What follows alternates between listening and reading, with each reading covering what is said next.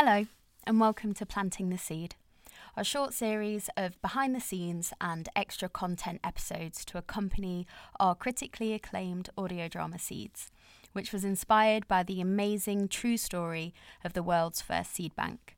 My name is Johanna Taylor, the Executive Director and Producer of No Stone Theatre, who made this series, and today I'll be in conversation with the creative team behind the show.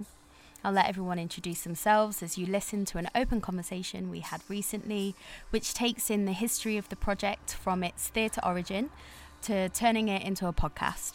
We'll get some insights into the material and the team's creative process. We're editing anyway, so I'm going to just start from I'm joined with. Go for it.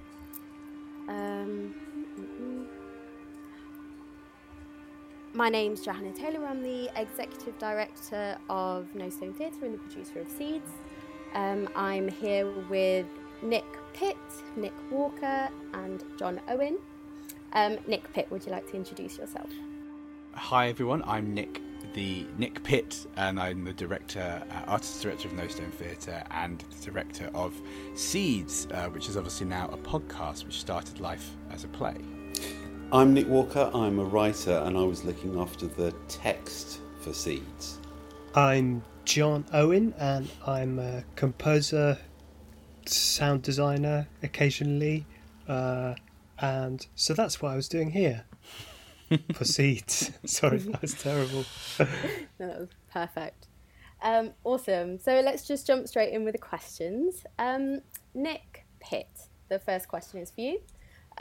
Where did you first find out about Vavilov and his story? A friend of mine had heard this sort of brief summary of I think it was on the radio, this incredible story of this geneticist, this man called Vavilov, and the incredible idea that he created the world's first seed bank. And I just started to look into it and I sort of researched it more and quickly became sort of really just obsessed and fascinated with just the extreme poetry of what happened, and this idea of starving in a room full of food to preserve the future of humanity in some way, which is just so sort of like mad and poetic, and also sort of incredibly sort of theatrical in the way that it's a very sort of dynamic theatre space. This like what we sometimes call in theatre sort of dramaturgy terms would be like a closed time, closed space story. So it was the duration of the siege in terms of the time it took to happen, and they were all essentially locked in a series of rooms in this big institute in the centre of the city. But what they were doing in that room was interacting with and preserving and organising and worrying and thinking about something so simple and small as a wheat seed, which obviously we know goes on to become bread, which goes on to feed sort of everyone all over the world in some way. So it felt like it just had this amazing sort of intersection of resonances across like the objects, the story, the time, and then the sort of, you know, obviously as a practitioner, as a sort of maker, I'm always, I think it's important in my work to sort of find the contemporary lens or the contemporary relevance for these historical stories. And, you know, tragically at the moment we are sort of reaping what we've sown in terms of the degradation of the environment and the natural world, and biodiversity, species loss, and its intersection with climate change, and our nutrition as a species has incredibly sort of like come to the fore in the last few years. And I think early on I came across a stat which I think sort of sums up again some of the sort of like deep poetry of this, which is that I think there's 1 billion people in the world, 100 million people, probably more right now actually because of the current pandemic, but hundreds of millions of people are malnourished or starving, cannot access enough food to survive. But 1 billion people in the world are technically obese. So we still live in a world where the idea of like being able to find enough food and be able to do the most basic facet of survival, which is to feed yourself, is either too easy and we spend all the money we have on becoming eating too much, or impossible. And those people in that room in St. Petersburg, in Leningrad, sort of, I guess, some of the things that they did were a warning about how we needed to respect the natural world more, respect the different species of plant and animal, and do our best to try and I guess their mission was to try and end world famine, and sadly we haven't been able to do that, and now it looks like it might be even harder to do that. So that's a very long answer to your question. but that is where I found the story. Amazing, thank you. Awesome. And of course you brought that idea to me when we were talking about starting up our first project as We No did, Stone. yes. Yeah, and what was that, over coffee in Pret in central London. And that was, I remember you telling me about it, and I remember being really interested and slightly confused to begin with, because I don't think I knew what a seed bank was, and I didn't really have any contextual information. But even without any of that basic knowledge, the story still sort of sang to me. We kind of started work together to kind of bring the story to life a bit, didn't we? So I'd like to ask you to tell us a bit about the values behind the creative process for the podcast. Sure. Obviously, I know that will tie in a lot as well with the original R&Ds for the theatre show, but how you encouraged the team to work together, and just your general thoughts around that. Yeah, thanks, Joe. Yeah, well, as you say, yeah, it was a project which I guess by its very nature, because of the sort of vastness of the story and the sort of like the opportunity to tell such an amazing little known story, meant that I think it needed to be matched with ambition. So obviously, as a sort of as a vehicle to sort of explore it, me and you founded the company No Stone, and very quickly started to think about how we could go from essentially just an idea and these bits of research to something which was the beginnings of a journey into something which would be initially a piece of hopefully really compelling live performance. So I guess in theatre world, again, like we do a lot of research and development, or R&D. So most of the time a new play, whether it's like a really sort of text-led process or whether it's something more devised or physical, starts life in an R&D. And so that was what obviously we wanted to do that, but I was very keen to do that in our sort of own way, and our sort of find our own particular process, just as a company, but also as for this particular show. So I worked with the two people I'm joined with here. We were joined with today on several other projects, and Nick and John, and knew straight away that they were the two people I wanted to be sort of marshalling the sound and the text for this project. And we also at that stage worked with a designer and a movement director as well, so with Lulu Wang and Dan Canham in the first phase.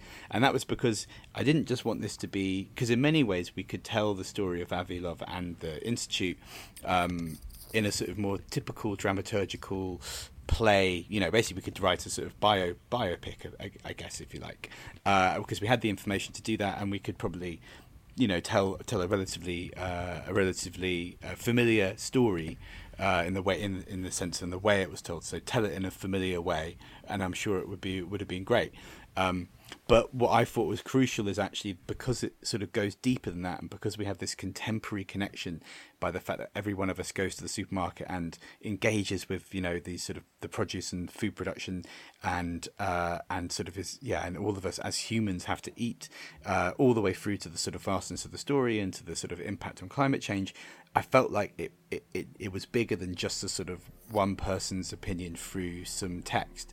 So I wanted the text not to lead the process, and instead I wanted the very, very keenly wanted to sort of open it up initially to sort of the sort of initial responses of other disciplines, so of music and sound, of movement and of visual design, and I guess and performance. So we worked very collaboratively as a creative team with a great group of sort of devising collaborative actors, some of which who are still in the show now, who still play some of the characters that you've heard by listening. And I guess you just sort of having to be very open to not knowing exactly where you're headed at that stage. And to do that, we wanted to basically find the right form. So when we say form, it's like what shape and sort of like mechanism you use to tell the story. So would it be at that stage it could have maybe ended up as a really vivid sort of tight Chekhovian like drama with big characters with big backstories, but at the same time maybe it was going to end up as something purely physical, and it would just be all movement, and we wanted to find out through exploring it together and basically allowing each other's responses to lead our responses what that best form was. And that was, I guess, what we did. And I'm sure maybe it's interesting to see what how Nick and John found that experience when we were sort of working theatrically, and I guess hopefully how we carried that through to the podcast as well. Thanks, Nick. I think for now, I'd be really interested to know first what Nick and John, your sort of initial thoughts were when you were approached by Nick with this idea. Well, I have had the great fortune of working with Nick on a few previous devised kind of collaborative theatre projects. So when he approached me with this, I suppose there was some hopefully some degree of creative trust there that was already extant.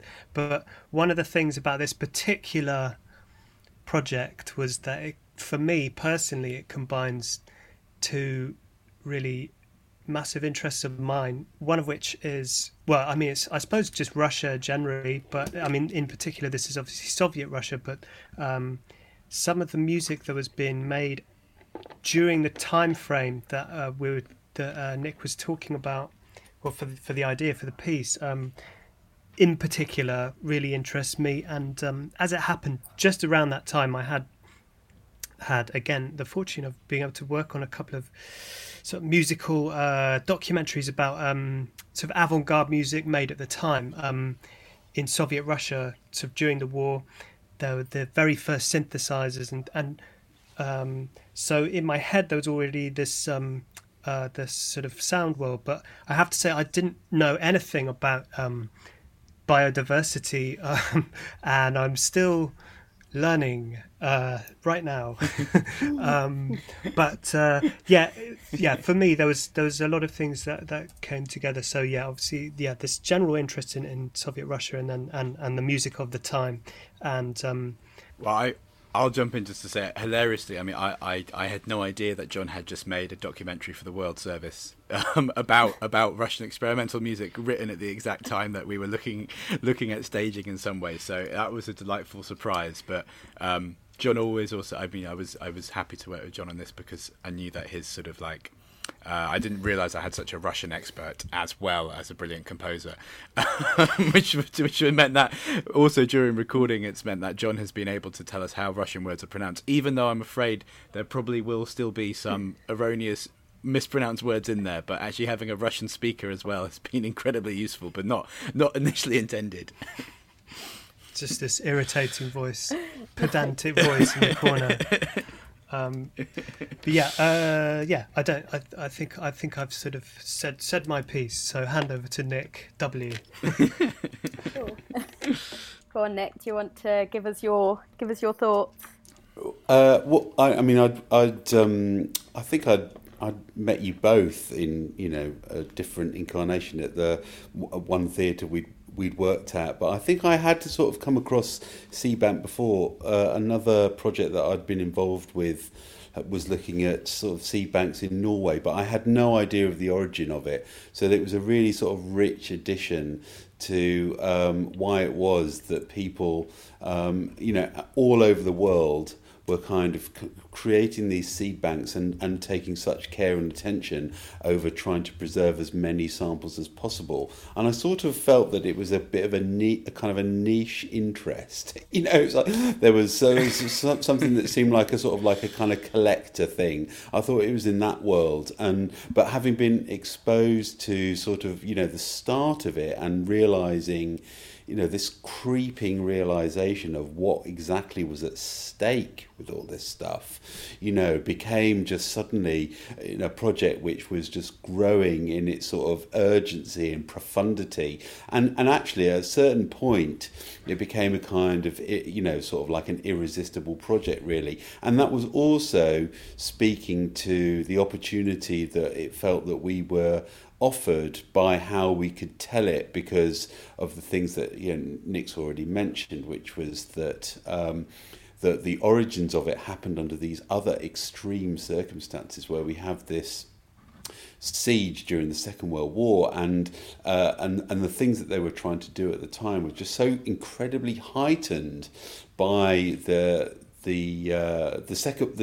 pressures on Leningrad at the time.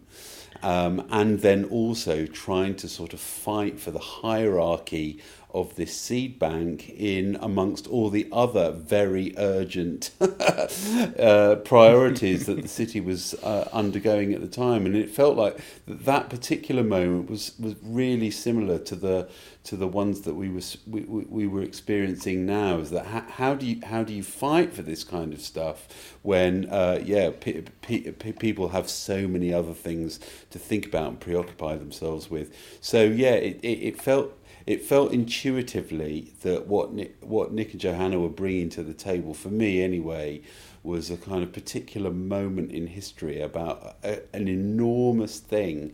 And so that was absolutely fascinating. And then it became a process of, well, how do we capture a form to tell this story, and what on earth do we get people to say?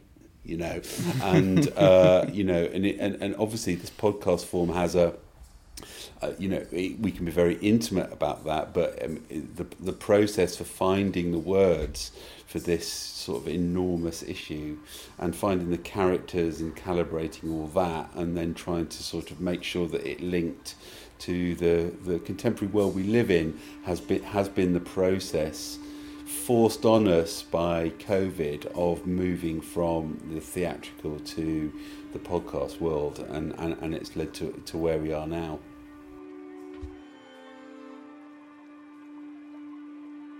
How did you find this shift to digital and to working remotely as well, when obviously so much of what you do is so embedded in human interaction and physically being in a physical space together? How did you find that shift? Yeah, I guess, well, I think, it's interesting, isn't it? I think we've all had to adapt so much, and so I think, I think firstly it's an amazing privilege and sort of opportunity to sort of be able to have a project to adapt and to work on. So first I think I'm just very grateful for that, because I think in this sort of, initial, lockdown months, it was great to have a focus to do something. I think it's also worth saying that they like, I think, we're obviously, the reason we decided to adapt the show that was, almost we had over an hour of sort of stage material by the time that the lockdown happened, having done two sort of quite meaty R&Ds, and have actually sort of got pretty much an hour of consistent performance. It felt like, it would be a real, because of the sort of future being so uncertain with live performance, it felt like it was really important that this work that was so much more relevant thematically, and sort of like, it had such a connection to some of the experiences we were suddenly hurtling into as people, that it needed to sort of not just sort of wait quietly and to hoping that maybe one day we could get back to it, but then obviously at the same time I think it's important to say that the decision to turn it into an audio drama and a podcast and sort of make it episodic felt really right for this story and right for this project, and I'm sure maybe the other guys have some opinions on that. So initially I think that the transition to sort of turn it into something like this digitally firstly felt like it was the right thing to do, and actually, despite the slight awkwardness of not being able to sort of meet up in a room and, write on a whiteboard or on big pieces of paper and sort of talk as we normally would, we were able to achieve that quite, as we all know, right? As we all know from, this is how we sort of socialize now in many ways, and how we all collaborate, and how we do so many things like we're doing now. We're speaking over the internet to each other.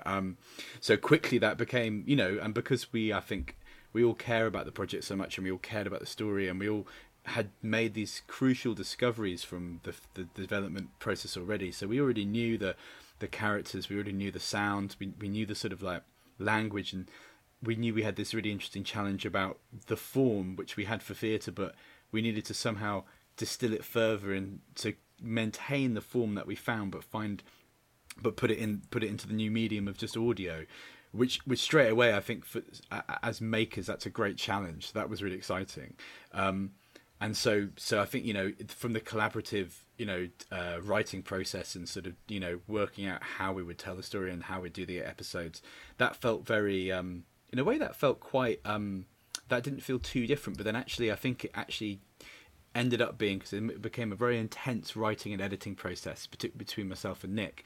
And in many ways, I think if we'd been in a situation which is more traditional, where we might have had maybe been doing that in and around rehearsals or in and around the room, I don't think we would have quite been afforded the same focus and sort of intensity, because we really were able to. I think, I don't know how many times we rewrote the whole thing, Nick, but it was quite a lot, and that was a sort of gift. And I guess because we were sort of in our own time frame, because working digitally, there isn't the same schedules and pressures that you might have when you're working with live performance. Opening night is opening night, and that's not going to shift. So we actually were able to be a little bit flexible with that process, and then what we're able to do is actually work up episodes, and then I would record them on my own, the whole thing. I play every part and send that to John, and John was then able to sort of make essentially demos, if you like, and actually sort of start mapping out whole episodes, with all the sound and the music as well. And then we would listen to that, and then we would respond to that, and Nick would respond to that, and we'd basically pieced it together. And that was a really live process, and it was really rewarding and really brilliant to be part of. It just, I think it's the sort of what it felt like to do it was, I think, like, I guess everybody listening, we all know it's just that slightly weird, intense thing of that we're all just sat in our rooms, our brains are in these amazing places, working on this material, or very detailed work that we were doing, and then we'd close the computer or put down the phone, and then we'd just be in our kitchen, ready to make dinner. And that's obviously strange, because we'd normally have that really wonderful opportunity to maybe go for a drink afterwards, or there might be the commute or the journey somewhere which would also sort of disrupt the day. So I guess that was different. And then I'll just say briefly, in terms of then recording the actors, which was obviously the sort of the biggest difference, I suppose, as a director, because normally that's the sort of bit of the job you sort of tend to be relish the most, because it's the bit why people become directors is to direct actors and rehearse with them. And ironically, and this is particularly aimed at any aspiring young directors out there, the sad thing is that you'll probably end up doing that the least in terms of your weeks in the year. You'll probably spend the shortest amount of time will actually be with actors.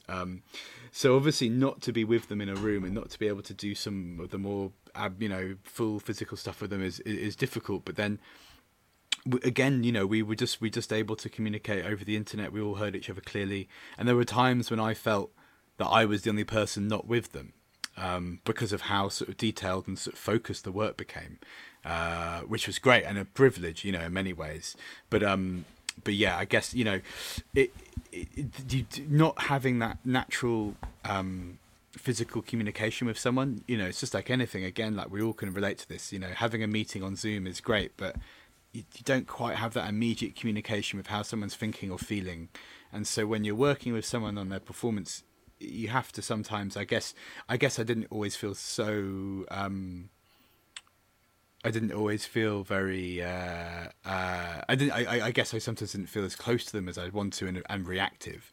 But then again, the actors who we work with, like everyone, when we worked with Nina Sassonia on her own, that was basically just me and Nina in our two respective bedrooms for 2 days, working on all the bits of the patient narrator figure. So actually, we'd found our own sort of language that meant that I think we were able to get an incredible amount done incredibly quickly and incredibly focused way. And then working on the Institute scenes with the 4 actors of Katie, Jordan, Graham and Kirsty, again, amazingly, like you just sort of like that natural sort of rhythm that came out in its own way. And by the end there were rehearsal in jokes. There was that back and forth, and that that sort of playfulness, which is what you want really. And if anything, it was maybe even more focused than normal, because they weren't able to have little private conversations and stuff like that. But ultimately, I can't wait to be back in a rehearsal room. But at the same time, it's a real privilege to be able to still tell the story like this. Awesome, thank you. And I think for Nick, Walker and John, I think conveniently both of you two are already quite experienced when it comes to working for radio and podcasts and that sort of digital sphere. But obviously for everybody, it was new working virtually and remotely.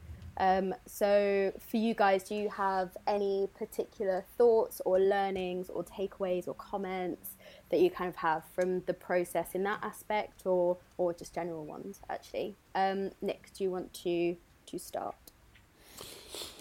Well, I think we just had to adjust to two different, kind of not radically different, but certainly distinctly different forms. And some of the things that we made in the theatre context, which was, alive to an audience that was physically there in front of you, it was really about how do we, what is the equivalent of that in this new form that we now will be making the work.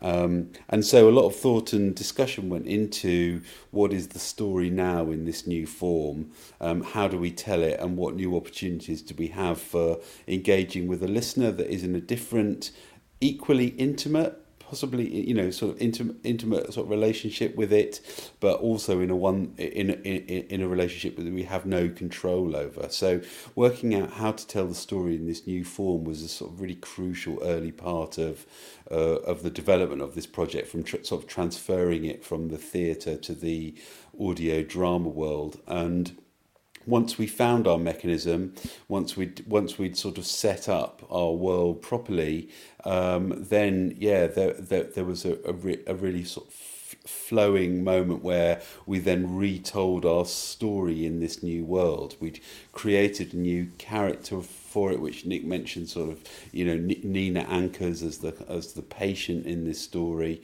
There was a theatrical version of that character, but it was a bit unformed. And actually, if we'd have been able to carry on with the theatre process, we might have developed that in similar ways. Who knows what the kind of lost ghost version of the real theatre version of this was, because we were only really kind of 2/3 of the way through it. And then this happened, and so we reinvented at a point when the theatre process hadn't actually finished. So when we go back to theatre, it'd be interesting to see how the podcast informs that process. But either way, it became a much bigger, I think, the larger scope, being remotely and being able to sort of record, as it were, the performance over a shorter period of time than maybe a theatre one, means that the actual content of it is probably doubled in size. So, the story we're telling is now over, probably over 2 hours, whereas it might have been 1 hour in a theatre context, which means that the material is greater. Actually, perhaps the depth of it, we can tell different sorts of things. The form that we've got now is a sort of 2 hour story. So we're telling different kinds of stories in a different way, which has been about us understanding how the original impetus fits with the form in which we are now telling it. And actually, I think we've all become really excited by this episodic way of telling it. We've really engaged with the digital mechanism in this new world of how we might tell this story. I love this digital tour idea, but it's a very different form. We've got sort of 7 hooks in this story, where we might have had different kind of rhythms in the theatre piece.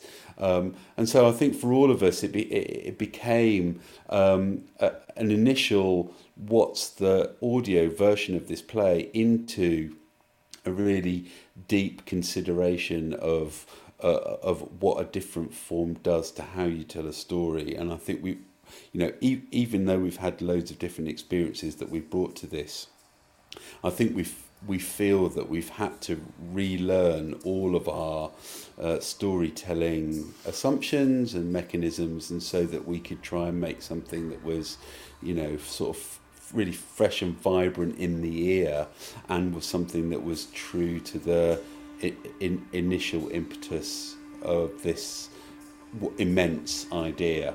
And that's been the deep thing for me about it, in that it's ballooned completely, and what seemed like initially an initial transfer from a theatre process to an audio one suddenly became just kind of a massive reinvention of the project. Yeah, yeah, completely. I just agree, but that's probably not useful for you, Joe, is it? Yeah, we're editing It's that. good to make it feel out. like a discussion. Yeah. Yes. I don't want to. Yeah. Awesome.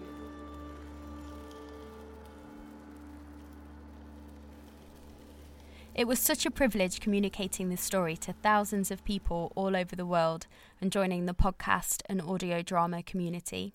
You can listen to every episode of Seeds on our website, nostonetheatre.com, or on iTunes, Spotify, or your preferred podcast app.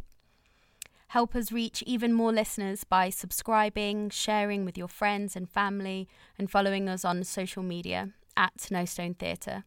You can also join our mailing list to be the first to receive exclusive content like this interview, as well as announcements and updates on upcoming projects. Seeds is a No Stone Theatre production and was made possible with funding from Arts Council England.